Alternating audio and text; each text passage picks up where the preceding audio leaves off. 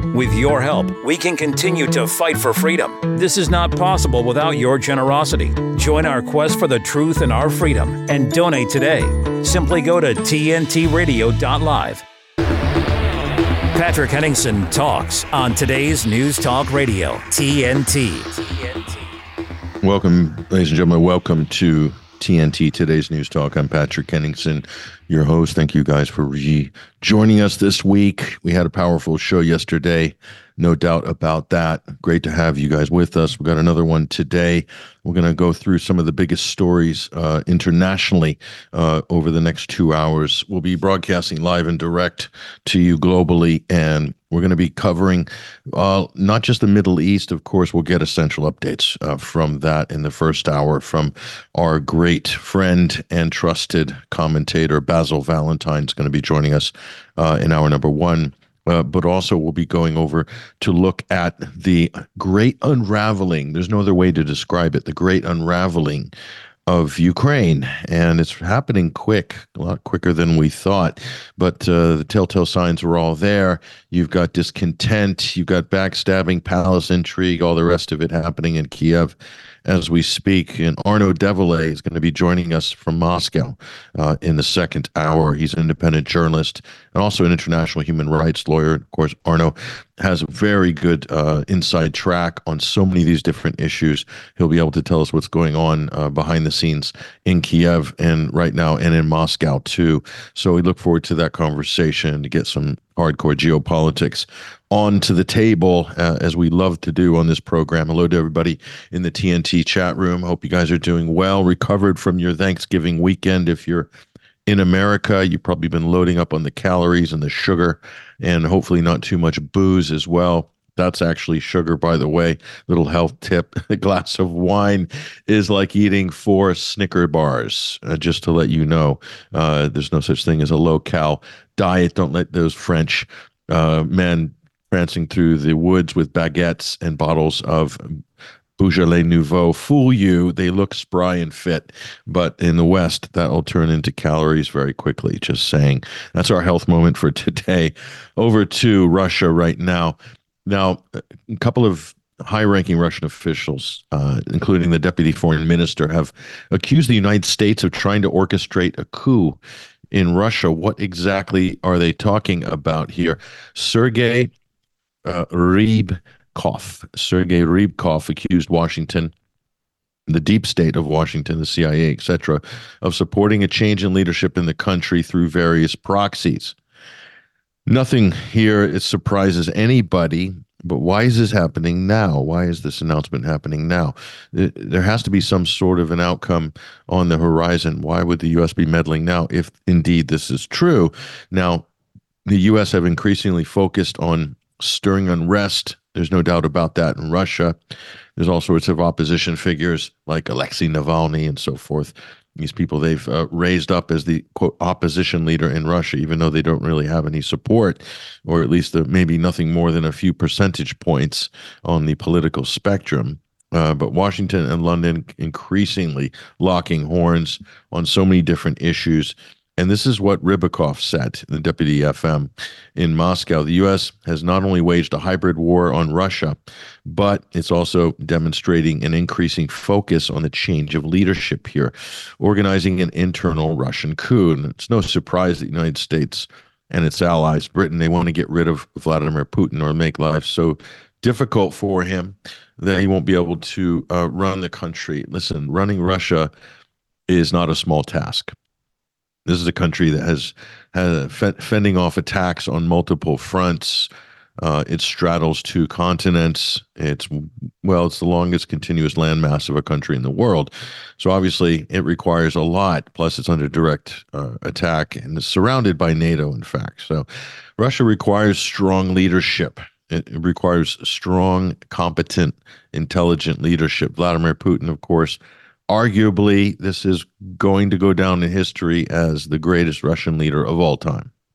So, and that will trump even Soviet leadership. That's how history will view Vladimir Putin. Of course, probably the longest standing leader. It won't be for long that he'll have that crown, I think, unless he already does. But he is effectively the czar de facto And whether you like or agree or regard Russia as a democratic system, the fact remains that in a country like Russia, and here's the thing you got to understand, and this is the thing that most people don't get. People living in the West, I've said this before, it's worth repeating. People living in the West have become so cynical about their political leadership. They loathe their political leadership. They're waiting for something new to come along. This is what our elections in America are. It's like a giant school election. It's like the high school presidency just scaled up to a national level. That's or for, head of the fraternity or sorority, whatever. That's U.S. politics. So, and the USA Today and our newspapers are like giant school newspapers. So we are so cynical, and we really have lost faith. Our approval ratings of our leadership. Look at Biden's approval rating. I think he's drowning under 30% right now, as if that's even possible. I mean, what you don't have to do much to get above a 40% approval rating in America. To drop below 30, you really have to be a disaster, because that means even your Democrat stalwarts, your loyal rank and file, have thrown you under the bus, Joe. Okay, now look at Canada. Justin Trudeau, equally highly unpopular. You can tell he doesn't even have an electoral mandate with his coalition. Look at Rishi Sunak, an appointed prime minister, not even elected. Okay, look at Emmanuel Macron, not popular at all. Approval rating probably hovering around 30%. And the list goes on. Olaf Scholz in Germany and so forth. So we're so cynical. Look at Australia. Look at New Zealand. Look at these countries, especially in the Anglosphere. We're so cynical about our political leadership. So, in other words, the bar is so low. And if a populist rolls around and says something different, and he can even be a television reality TV actor. Look at Donald Trump. They show up. It's something new, something novel. People are like, yeah, I'll have him. Or Geert Wilders in Netherlands. Okay, we're gonna get rid of the immigrants, whatever. So, touching the populist buttons. So we become so cynical. So our standard is so low. And from an imperial hyperpower, a hegemon like the United States, it's exerting its muscle around the world, and it's beating everybody over the head, intimidating, and doing international racketeering. And so why does it matter? You got the deep state in charge. That's what people believe. Why does it matter who's president? Why does it matter? So hence our bar is low. Yes, Joe Biden's senile, but he's got good people around him. How many times have I heard that? How many times have I heard that? It's so cynical. So what is our bar? It's incredibly low for our leadership. Now go over to a country like Russia. Russia is the target of Western hyperpower, okay, of a NATO encirclement. And throughout history, it has been, it's attempted to have been invaded by multiple despots, from Adolf Hitler to imperial hegemons of the day like Napoleon and so forth. And from the East, the barbarian hordes, the Attila the Hun, Genghis Khan, everybody has overrun or run over Russia in an attempt to subdue it at some point in history. And they've taken heavy losses through all of this, much more than the United States could ever take at home. If you discount the Civil War in the mid-1900s, put that to the side as an internal dispute. I'm talking about international challenges. Russia has plenty. Hence, the bar for leadership, especially after the disaster of the 1990s with Boris Yeltsin, is incredibly high. It's much higher. So no one in the West, they want to project this kind of wishy-washy democracy narrative on Russia, saying, well, why can't they have a senile, dysfunctional, alcoholic leader like we have, or some sort of a malcontent, or somebody who just doesn't even have the leadership skills, full stop. Well, why can't, because that's democracy, and then change them over every 4 years. That's not acceptable for the Russians. They have a much higher standard for leadership. Must be strong, must be knowledgeable in economics, must be fluent in history, foreign policy, must understand technology, science, and how to develop and drive a developing economy forward in the 21st century, and stave off imperialist attacks coming from all directions. That's the standard. So that takes a special individual in Russia. Keeps George Soros and the NGOs out, and all the other jackals in the globalist international system who'd like to get their hands in there like they did during the 1990s, like Bill Browder and these sort of cats. Just rape, pillage, and suck all the life out of the country and the economy. That's the Russia the West wants. Weak, incompetent, and open for pillaging, basically. So that's why this is a different conversation that's happening in the East as opposed to the West. So Vladimir Putin is all of those things. He ticks all of those boxes. And look at the success Russia's had in Syria in staving off the dirty war against Syria being waged by the U.S. and its allies in Israel. Success there. Success in Ukraine in the biggest proxy war waged by NATO against Russia in history. Success, it seems to be.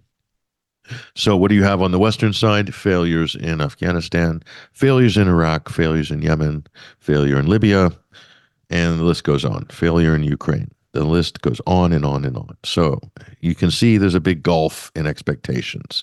So when it comes to managing expectations in Russia with the electorate, what they accept as their leader, and managing expectations in the West and what we like and accept, we prefer Saturday Night Live skits with Alec Baldwin, just taking the piss out of everybody. And that to us is a good democracy. We think this is great. The spitting image of the democratic system, we think that's wonderful. And who cares about the policies and the dysfunctional economy and the overseas adventurisms and flirting with World War III? We can always sit back and have a laugh about it on Saturday, watching Saturday Night Live every weekend, or listening to the Jon Stewarts or Stephen Colbert's of the world making a mockery of the whole thing. Isn't that wonderful? Isn't that great? That's Western democracy, ladies and gentlemen. And that is my 2 cents for the first part of this hour. But we're going to take a break and get into some serious discussions about updates from the Middle East with our friend and cohort, Basil Valentine. Stick around. We'll be right back. TNT Radio's Timothy Shea. The double standard is out there. It's so obvious. It's so frustrating. Eric Holder gets held in contempt of Congress for defying a congressional subpoena. Nothing happens. Obama's DOJ didn't pursue it. Steve Bannon and Peter Navarro defy a congressional subpoena. Joe Biden's DOJ criminally prosecutes them for defying a congressional subpoena. And now we've got congressional subpoenas of Hunter Biden and James Biden, the resident's brother. And guess what? Nothing's going to be done by Merrick Garland, Barack Obama, Joe Biden's DOJ. That's right, I said Barack Obama. Obama's the shadow president. He's not the one pulling the strings. He wasn't pulling the strings in his own administration. You know, Valerie Jarrett was his minder. Where is the Iranian-born Valerie Jarrett these days? Haven't seen or heard much of her. It's because the Democrats are smart. Timothy Shea on today's News Talk, TNT Radio. The Light is Britain's far-right conspiracy theory paper spreading hate and vicious lies. No, that's what the BBC say. The Light is the only national newspaper bringing you the real news and informed opinion on what's really going on today. You can subscribe, order copies, submit articles, and read back issues on our website, thelightpaper.co.uk, and see for yourself why the establishment are so worried about the uncensored truth getting out to people every month. The Light Paper. Not far right, just right so far. thelightpaper.co.uk. Are you sitting comfortably? Oh, yes. Then I'll begin. Even when you're just sitting around, we're rocking the talk. Today's News Talk Radio, TNT. Ladies and gentlemen, welcome back. I'm your host, Patrick Henningsen. You're listening to TNT, Today's News Talk. Great to have you guys with us, whether you're listening on the audio streams, of which there are many, or the TNT live audio stream, or you're watching us in Vision, in glorious Technicolor, on the YouTube live stream or any of the other platforms we'll be streaming on. There'll be more coming in that department, so do keep your eyes peeled for that. Great to have you guys with us wherever you are, but especially if you are hanging out and decamped into the TNT chat room community right now. Hello, everybody in there. I haven't had time to interact with you guys in the last couple of days, but we'll endeavor to do more during the show. We just got our hands full. There's so much to talk about, and especially with breaking news right now. I mean, over the weekend was really a game changer. I think at least, wow, it was a sigh of relief to see hostages being reunited with their families, and some absolutely touching scenes we've seen, especially on the Palestinian side, but on the Israeli side as well. The Western media has been all over that, covering it wall to wall. Israeli hostages, the few of them anyway, being reunited with their families, but the Palestinian side, unfortunately, for all the hostages that have been released by Israel in its series of prisons, all the children and things that have been released, they have incarcerated and abducted and taken more hostages than have been released in the last 4 days, believe it or not, basically nullifying the total number there, which is now sort of hovering around 9,000. I will stand corrected if I'm wrong in any of my statistics with our next guest, Mr. Basil Valentine, joining us right now to give us some updates on this situation. Basil, I assume you've been following this pretty closely, as you have been from the very beginning of this crisis. And what do you make of the last 4 days, this temporary truce, this ceasefire, this talk that it's going to be extended for a few more days? Because apparently this bit about exchanging hostages seems to be very popular with people on both sides. Your thoughts, Mr. Valentine? Yeah, it makes a change, obviously, from the endless bombardment. Of course, the damage has been done. Let's not forget that, northern Gaza has been laid waste. Thousands of people have been murdered. An even greater number have been mutilated. Lots of children have lost legs and things. This is all sort of glossed over in the corporate media. So while it's obviously very welcome news that the bombardment has stopped and there's been an exchange of hostages, we're a long way from any kind of permanent settlement or agreement. As we speak, the head of Mossad and the head of the CIA are in Doha, Qatar, for talks about extending the ceasefire. Interesting that it's the heads of the two intelligence agencies that are representing their governments, where I would imagine the Qataris act as go-betweens between Hamas representatives and those from the United States and Israel. It'd be very interesting to know what the choreography is, whether or not the US representatives do actually meet directly with representatives of Hamas or not. I don't imagine Hamas representatives meet with the head of Mossad directly. I would imagine the messages are all conveyed third party by the Qataris.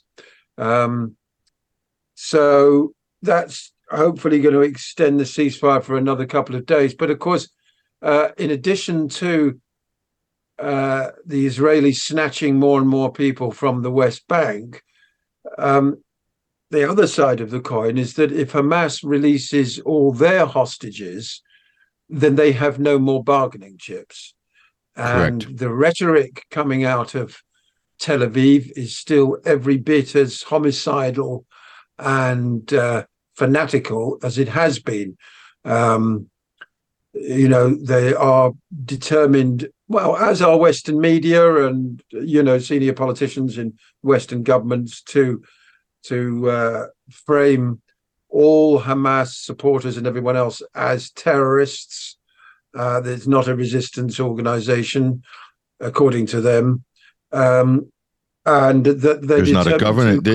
They won't even acknowledge, Basil, that there's a government, a governing body, a civilian governing body from Hamas in Gaza. Clearly, these are not armed fighters, and that's the majority of Hamas political party leaders, not the militants. But you're right, Basil. Everything's been kind of, framed in that very narrow sort of terrorism reference. And this is really green lighted, I think, a really awful policy by Israel, giving them license basically to flatten half the city. What's to stop them from flattening the second half? Well, very good question. I mean, I think Western diplomats have started to peel away a bit from the full-throated support for the retaliation that we saw in the immediate aftermath of October the 7th. believe it or not, Borrell at a meeting of the Mediterranean countries, which meet together with the EU. Joseph Borrell, the EU foreign policy chief, seemed to indicate that he did not want the bombardment to resume at the end of the ceasefire. That meeting was in Barcelona yesterday and was also attended by the Jordanians, but significantly the Israelis, who are usually a member as a Mediterranean country of that grouping, did not attend. So everybody else can say what they like, the Spanish, the Jordanians, Borrell, everybody else. But if the Israelis completely ignore them, then it's not going to make much difference. And the mood music coming out of Tel Aviv is that they can't wait to start bombing again. I think that bombing may well extend to the south if it's allowed to resume. But as I said, diplomats are peeling away from them. Are they doing so in sufficient numbers? Biden is supposed to have started talking about, his interest in a longer lasting pause, but, the talking heads on American corporate media have been pushing back against that. We're in a very, very fragile situation at the moment where you basically got warmongers, bloodthirsty warmongers, desperate for more killing, people who believe that all Palestinians are inherently by nature terrorists, including the children and the babies, and want to kill as many of them as possible and continue with the ethnic cleansing that many say was long planned and is now being enacted. And on the other hand, you've got those very few sort of seasoned diplomats that there are on the world these days saying, you know what, Israel, maybe killing 20,000 is enough for now. Maybe it's time just to sort of call a halt. Of course, Netanyahu has been saying to his own Likud party in an announcement yesterday, I am the only person who can prevent the establishment of a Palestinian state in Gaza, Judea, and Samaria after this war. Judea and Samaria, of course, being the term that Zionist expansionists use for the West Bank.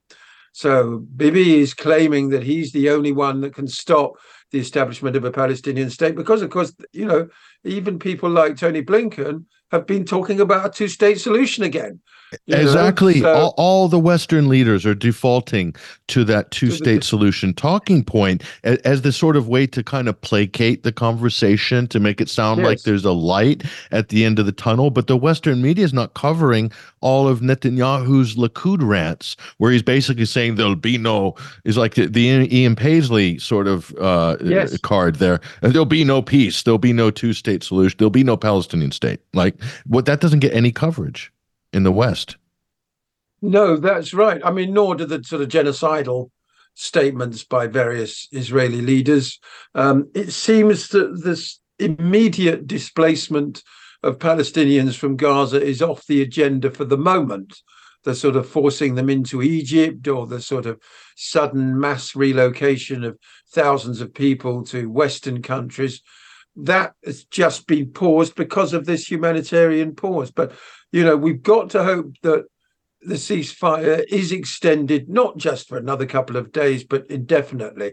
Ironically, get this, Patrick, this is extraordinary. Of all the various factions in Netanyahu's ear, it's the Mossad that is the most dovish. It's Mossad that is actually pushing for an extension of the ceasefire. Obviously not people like Smotrich and Ben Gvir, or even sort of regular rank and file members of the Likud. I think Mossad realized perhaps that Israel's image in the wider world has absolutely tanked in spite of the supine statements from the likes of von der Leyen, Keir Starmer, Sunak, and all the rest of the suits in Western Europe. Sure, sure. I mean, they should be like having a giant chorus saying that we need peace, we need a ceasefire. I mean, that's what I was used to growing up, is that Western leaders would come together and at least want to be saying the right things internationally, like we want peace, we want the killing to stop, we need the bombing of civilians to stop, let's negotiate, bring all parties Yes. to the table. But the Israeli position, increasingly over the years, Basil, has been we don't negotiate with terrorists and we're going to bomb Hamas. And now we're going to eradicate Hamas. We're going to wipe them from the face of the earth. Is this sort of maximalist language that Israel always decries when people are talking about the Zionist regime, when they say, oh, we need to get rid of the Zionist regime, which means regime change, basically, in Israel. Whenever you hear that, they say that's a dog whistle for the genocide of all people in Israel, which isn't true. But yet we're hearing this language from the Israeli side, like routinely, about this what they're calling now more openly the Palestinian problem. This is to me, very disturbing language because it does echo in history, doesn't it? Well, there is you're right between um, what Western leaders are saying and what the Israelis are saying. We're simply not at a point where there's any kind of meaningful negotiation at the moment about what the end game is or what that looks like, or any sort of pushback against these more extreme Israeli positions, which have now become mainstream. So, people do seem to be moving more in terms of consensus towards a lasting ceasefire. We hope that it is extended.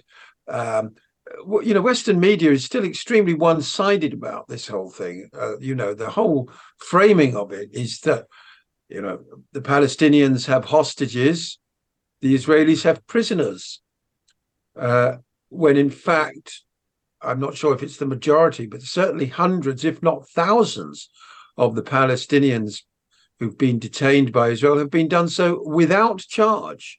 We never find out exactly what it is they're supposed to have done wrong that means they have to be incarcerated, often for decades, if not years, including children. But the children are referred to as teenagers by Western media, and they're not given names. The Israeli hostages, when released, there's a tremendous emotional story behind them, pictures of them being reunited, full names are given, the backstory, turn the whole thing into a major news item. And on the other side, it's simply, and plus 30 Palestinians prisoners were released. The fact that they might be 30-year-olds who'd been held without charge for 15 years, that's all completely glossed over. In fact, Mike Pompeo went even further and said in a tweet that the fact that Israel has to exchange the fact that Israel exchanges terrorists for hostages tells you everything you need to know. This is good versus evil. So, according to Pompeo, every Palestinian in detention is a terrorist. Quite what offences they're guilty of, in what court of law they've been charged and found guilty, we don't know. And Pompeo certainly isn't going into that kind of detail. It's just more of this endless dehumanization and vilification of the whole Palestinian cause. But there are tectonic plates shifting in global public opinion, Patrick, and what the whole thing has done is succeeded in putting this, unresolved issue over the last 70 years back at the top of the news agenda, from where, last point I'll make, it is starting to slip slightly. I don't know if you've noticed that, but, news managers in corporate media are starting to sort of say, well, maybe we've had enough of this story. What else is happening in the world? Maybe time to refocus on domestic issues, inflation, Donald Trump, That's been, that story's been going on for so long. Our viewers are tired of it. The hostage releases have been quite incredible. So we'll look at some of these cases. There's quite a few children who've been abducted, imprisoned without charge under, I guess, administrative detention for throwing stones or something like this by the Israelis, held for years, in fact. One child was just released from one of the Israeli jails, and he told an Al Jazeera reporter that his arm had been broken last week after being beaten and tortured by his Israeli jailers. And he added that they beat him the day before so they knew he was going to be released, and they beat him the day before, broken fingers, and also his arm was broken. Some of the breakages he's been having for over a week, and they gave him no medical treatment. So the only medical treatment he ever received was by the International Red Cross just a few hours after his release. I mean, and they're saying this is just standard practice. There's so many cases like this.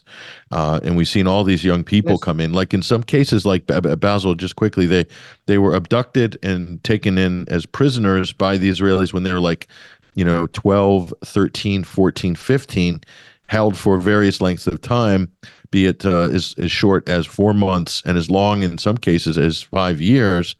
And they're coming out as young men. So they missed their whole childhood because they were basically kept as political prisoners because Israel thought that they could be a future leader. So they thought they would, take them in, incarcerate them, beat them, abuse them in order to sort of beat out this sort of resistance or what they believe is the radical behavior and prevent them from becoming. In some cases, they will turn some of these into informants, by the way, because of things that happen in the prison, which you can imagine, compromising situations, plus just the cruel, inhumane treatment, torture, psychological damage.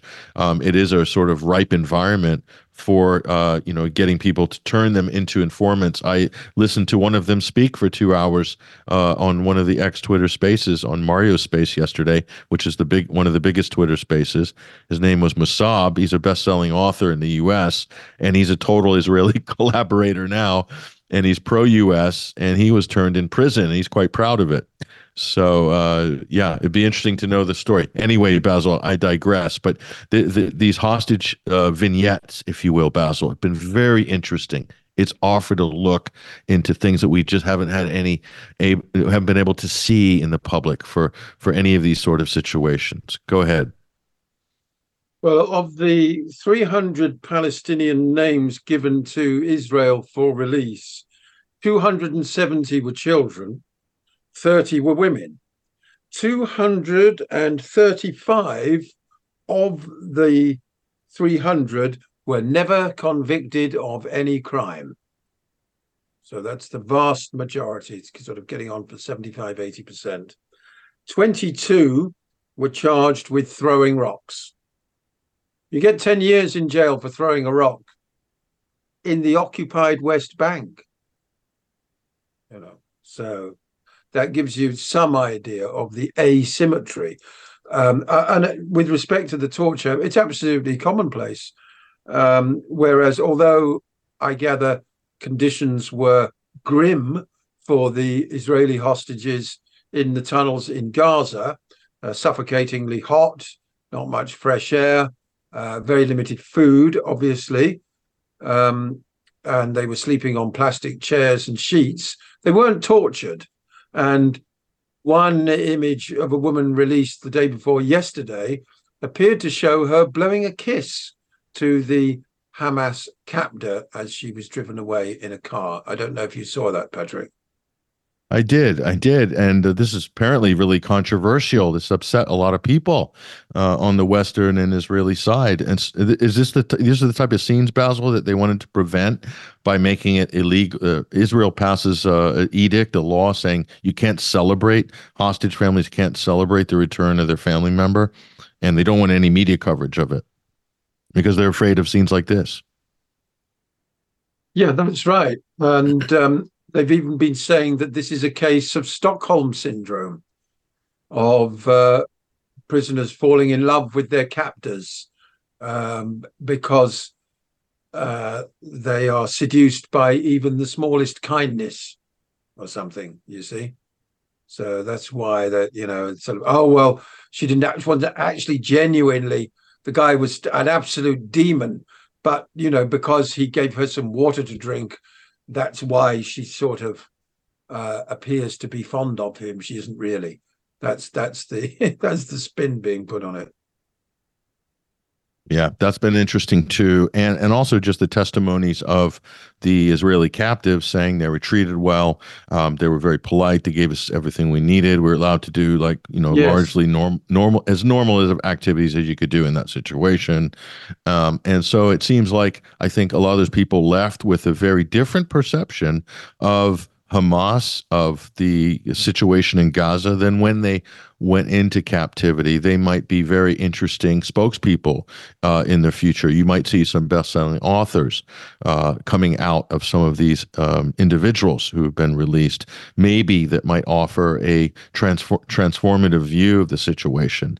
That has to come from within Israeli society to really see some improvement in this terrible generational problem, Basil. And one hopes that through some of these people, if they're allowed to use their voice, if they're offered free speech in the Israeli part of society there, that they'll be able to perhaps enlighten the world on a more humanistic level rather than the binary that's currently being pushed by the Israeli government and, of course, its allies and the mainstream media in the West as well. But we're going to go to break real quick. I'm pleased to be joined here by Basil Valentine to get some Middle East updates, some essential updates of what's happening in Gaza. There's a few other interesting breaking stories here, and I'd like to get Basil's opinion on Elon Musk's photo op visit to the Holy Land. Wow, has it generated a backlash online? We'll talk about that and more. I'm your host, Patrick Henningsen. You're listening and watching TNT, today's News Talk. We'll be right back.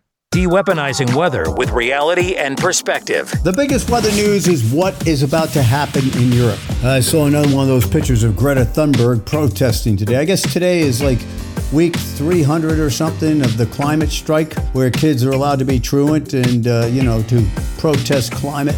But she was all bundled up, and I was like, well, wait a minute. Looks awfully cold over there. And were there fossil fuels used in the making of those clothes that you have on? But I want to get serious about this. The fact that we are getting such a cold blast that is coming in, and this was telegraphed with those big storms, and the reason you see what's going on in the weather today is because all the weathermen start screaming and yelling about climate change instead of understanding the same thing happened in 2009, and they went into the deep freeze over there. But it's a serious situation. You know why? Well, first of all, the implications of that is that the United States is going to get very cold. Now, it's cold right now, but I'm talking about what could be really cold weather, severe cold, in the month of January. Because there's probably going to be a lot of snow in the United States during the month of December, especially after the 20th. So what we saw in 2009, 2010 was Europe got it in 2009 in December, and then the U.S. had their famous Snowmageddon, and that occurred later in January and February. It'd be a little bit earlier this year, probably, looking at the overall pattern. But think about this. You're going to get that grid in Europe tested now, and especially Germany. Germany looks like ground zero for the worst weather. With most snow, it's going to be a little bit colder relative to averages up where Greta lives. But Germany is going to be in bad shape here the next 10 to 20 days. But again, then you have to worry about the rest of the winter. You see what I'm saying? So we're going to have some things, push come to shove, so to speak, coming up here over the next couple of weeks.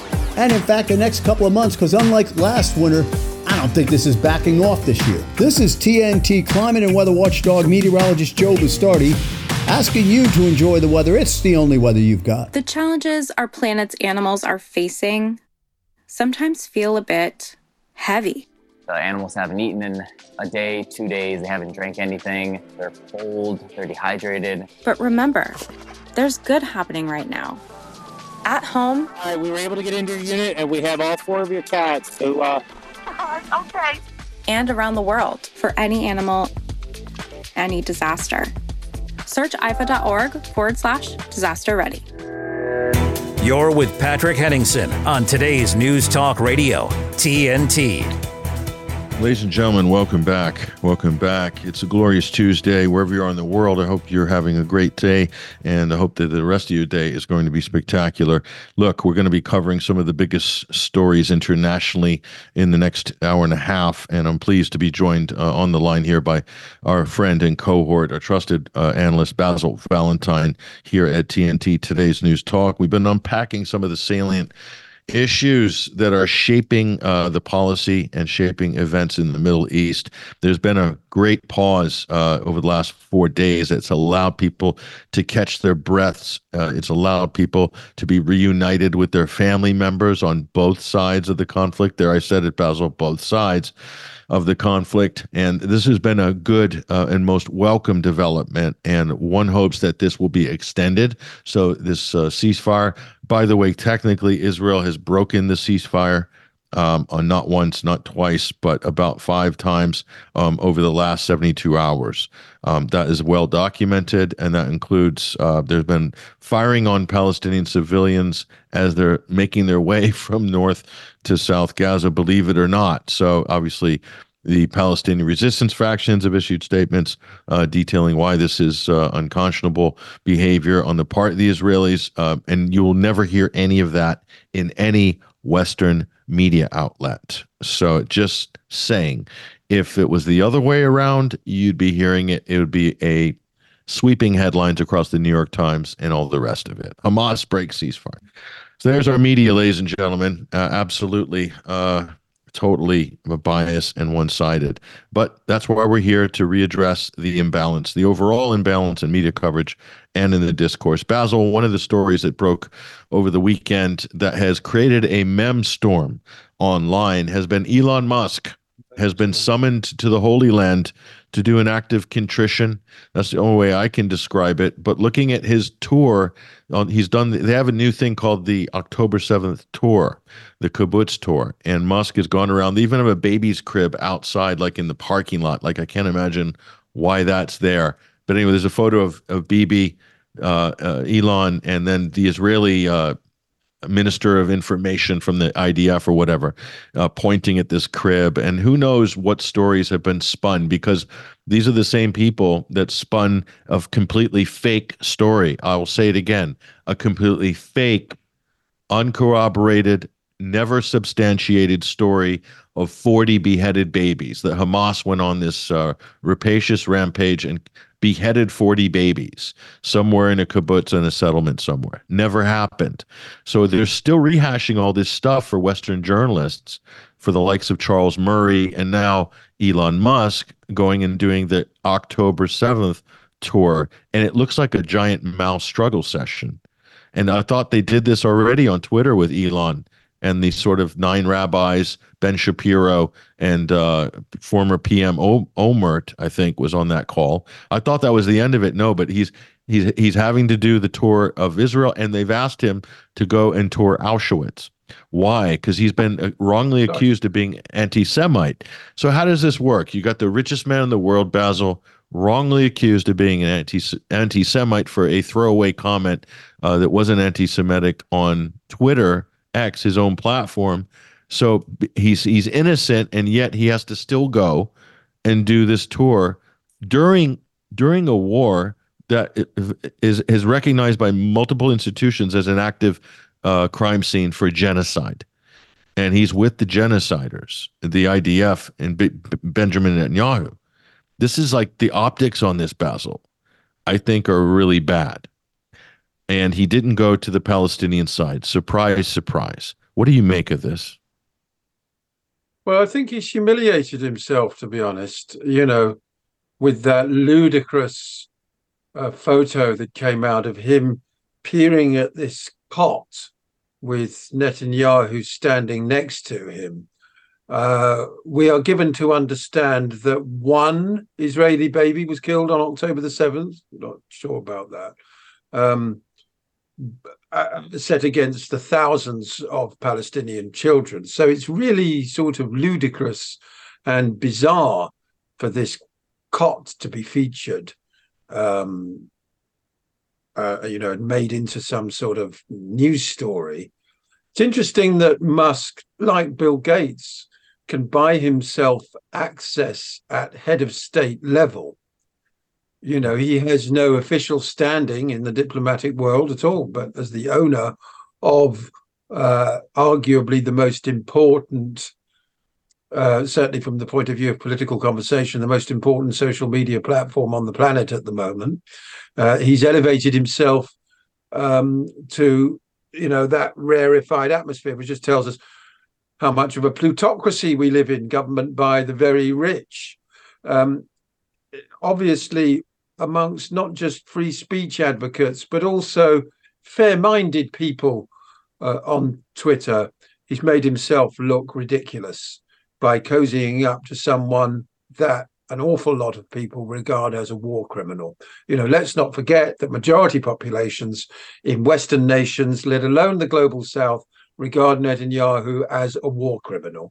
Now, you know, somehow, you know, various sort of strong-arm tactics and this, that, and the other, he's been able to derive fealty from von der Leyen, Sunak, and all the rest of the popinjays and Congress. And we know about, you know, the strength of the lobby and all the rest of it. And we've all gone there to bend the knee in Tel Aviv. But Musk didn't have to do that. And it's an absolutely terrible look. It really is. And I'm not sure that his reputation certainly amongst sort of centrist or the libertarian right, of course, as opposed to the neocon right, or anyone else with an independent opinion of what's happening in the Middle East will forgive him in a hurry. But remember, he sat down for a lengthy interview with Netanyahu before October the 7th. He's got to hit that. And that was his first attempt, I think, at healing the rift with, first of all, the ADL, because it was the Anti-Defamation League that first got on his case. And he was going to sue them. I don't know if he's still going ahead with that. And he was going to force them to change. That's all done. Yeah, he's suing the Media Matters, but he didn't. I don't know if he made good on his threat to sue the ADL. Withdrew that. I've not heard anything. No updates on that at all since then. No, that's right. That's all gone very quiet. You know, he's suing Media Matters for certain, because of course his advertising, on Twitter, has been badly affected. So hugely. Nobody can afford that. So now he has to go and pay homage in all the right places, which some people would say is really rather sinister. So what does Netanyahu want from Musk? Because I can't for the life of me understand what Elon Musk wants from Netanyahu. He's been summoned, or he feels compelled to go there. This is a person that objectively is one of the wealthiest persons in the world. So why would he have to go scraping and bowing to anybody? There's a lot of billionaires in the world. Do you see any of them scraping and bowing up in Tel Aviv? I see nobody. Just some politicians. So is Elon Musk an aspirational political figure, or does Israel want something from him? And if so, what do you think they want? Basil, your opinion on this? I think he wants the nod from Netanyahu to AIPAC and the ADL. Musk has shown sufficient contrition for whatever offences he has committed. And you can lift the ban on the advertiser. You know, you can go easy on him now, let the advertisers back or whatever. That's what Musk wants. I think. I can't, why else would he be there? What Netanyahu wants is the silencing of pro-Palestinian voices and independent thought on the X platform, on Twitter. Netanyahu wants censorship. There's no doubt about that. He wants only the Israeli perspective to be available to Western audiences, because they are well aware that they've lost the propaganda war. And for a lot of people, Israel's reputation will never recover from this, never recover. For an awful lot of people, Israel is now a pariah for the rest of their lives, its existence, whatever. From here on, there's no going back on that. So, therefore the propaganda wars Netanyahu wants every advantage he can get, and if he can get the boss of the biggest social media platform on his side, then he'll be very glad to do so.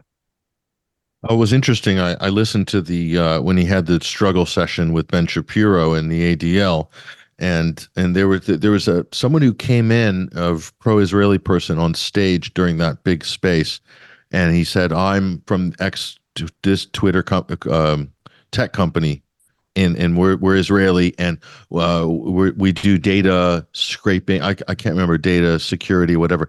He was saying, "Oh, we'll give you a backdoor. We'll help build you some sort of security feature or protect your backdoor or whatever."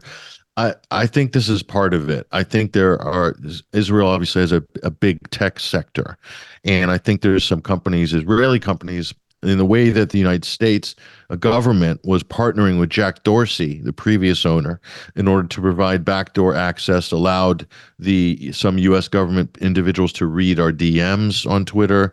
They're working with the FBI, the CIA, the NSA, the DHS. I mean, there wasn't an agency they weren't working with in order to censor and surveil the private and public conversations on Twitter. Okay, so do you think, knowing that, Israel might at the very least want to hand blacklists of accounts to Musk to have deplatformed or shadow banned? There has to be some kind of direct result of this meeting, I would think, Basil. Otherwise, I don't see how that's worth it for Israel, other than just maybe the photo ops. Well, we had Eva Bartlett on The Edit with Trish Wood here on TNT a few hours ago.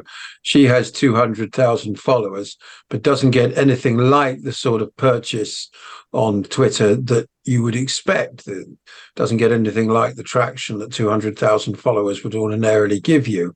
Nor does Trish, or there has over 25,000 followers, something like that. So we wonder the extent to which there is still shadow banning going on Twitter. Remember, too, that it was only a couple of months ago that Musk wanted everyone with a blue tick to submit their details to an Israeli cyber security firm. You remember that? I do. That was coming down the pipeline. For biometrics, right? That's right. Something like that. Yeah. So I do remember that. A lot of people said, "No way are we giving our details to an Israeli firm," and I can't believe that he can possibly or any firm. I can't believe he can for that matter. Yeah, I can't believe he can possibly think that's going to fly after October the 7th. I mean, absolutely to any firm, I agree, but particularly to an Israeli firm after October the 7th, you've got to be joking, Yeah, biometric data, whether that be, I don't know, was it iris scan, face scan, or a finger scan? So these are the various forms of biometrics used for a unique identification. But that's the future of the internet, where you have to have some kind of a digital ID or license to access the internet, surf, or use these premium platforms. And they are building a sort of walled garden on the internet, Basil, and it's pay to access, and then after it's paid access, it's going to be ID biometric to access, and that's going to have your vaccine passport wrapped into it. This is why they're calling it the green pass or the digital pass, as the EU have been trying very hard to push this. There's always been a pushback for national ID in Britain, but I notice with this new digital ID, I don't see the level of pushback there. You remember that used to be held up in the Lords every single time. Even Tony Blair tried to get one of those through and failed miserably. But not so with this, Basil. 2 minutes left. I'll give you the floor. What are your final thoughts on this? Well, yeah, I mean, it's sort of linked to the whole WHO pandemic treaty and the possible loss of internet anonymity as well. Nikki Haley, who is, I'm sorry to say, in a solid second place, it seems now, in the Republican nomination race. She wants to end internet anonymity. You've got to use your real name. You've got to have a photograph. No more sort of avatars. No more funky handles or anything like that. And look at Leo Varadkar in Ireland after the disturbances there at the end of the last week. If you have a dodgy meme on your phone, we are going to find you. He was used extremely authoritarian language when referring to, basically anything that the government doesn't like, because of this so-called hate speech nonsense. It just basically means any speech that we hate. Simple as that. Any speech we hate is hate speech.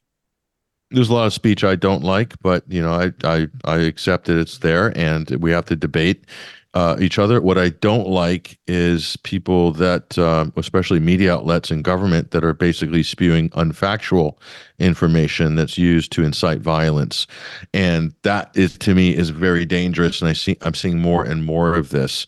So that's what I have a problem with, not free speech, but incitement based on fake news. That's my big sort of problem at the moment.